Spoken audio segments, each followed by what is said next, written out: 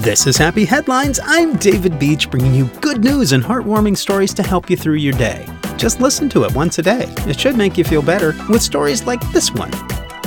Sean O'Sally was living mostly in his apartment in Rome and traveling for work, while his mother Mary stayed back in Dublin where Sean had grown up. Mary was diagnosed with Alzheimer's back in 2013 when she was 77 years old. Sean started to make more frequent visits back to Ireland to care for her. With Mary's condition slowly worsening over the years, her neurologist told the family not to fear, telling Sean that positive and happy people become more so as Alzheimer's progresses. In Mary's case, he was right. The family began to discuss moving Mary into a care home by 2018, but Sean felt strongly that it wasn't right for her, and that's how the mother and son duo ended up in Nepal in February. Sean decided to take his mom traveling across the world in her final years. Initially, he took her to Nepal to escape the harsh Irish winter. Then he was amazed when she started walking and talking again during their trip, even learning new words.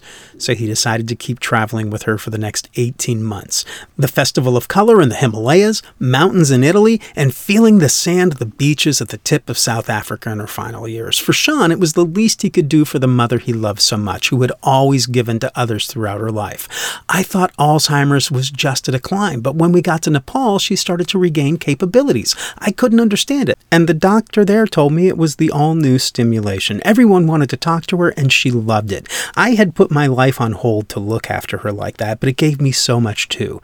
People thought she would be a burden, but she never was. We had a really difficult time when I was young, and we only got through it because we had such an amazing mother. When I would put her to bed at night, sometimes she would say, "You're good," or "I love you," and that was enough for me. Everyone she met in Italy talked to her and wanted to give her a kiss, said Sean. She loved it. The title of the story? Devoted son took his mom with Alzheimer's on an incredible round-the-world adventure, and she improved. I think that is a happy headline. This is Happy Headlines. Thank you so much for listening. Stay happy, stay healthy, and find a way to make someone's day.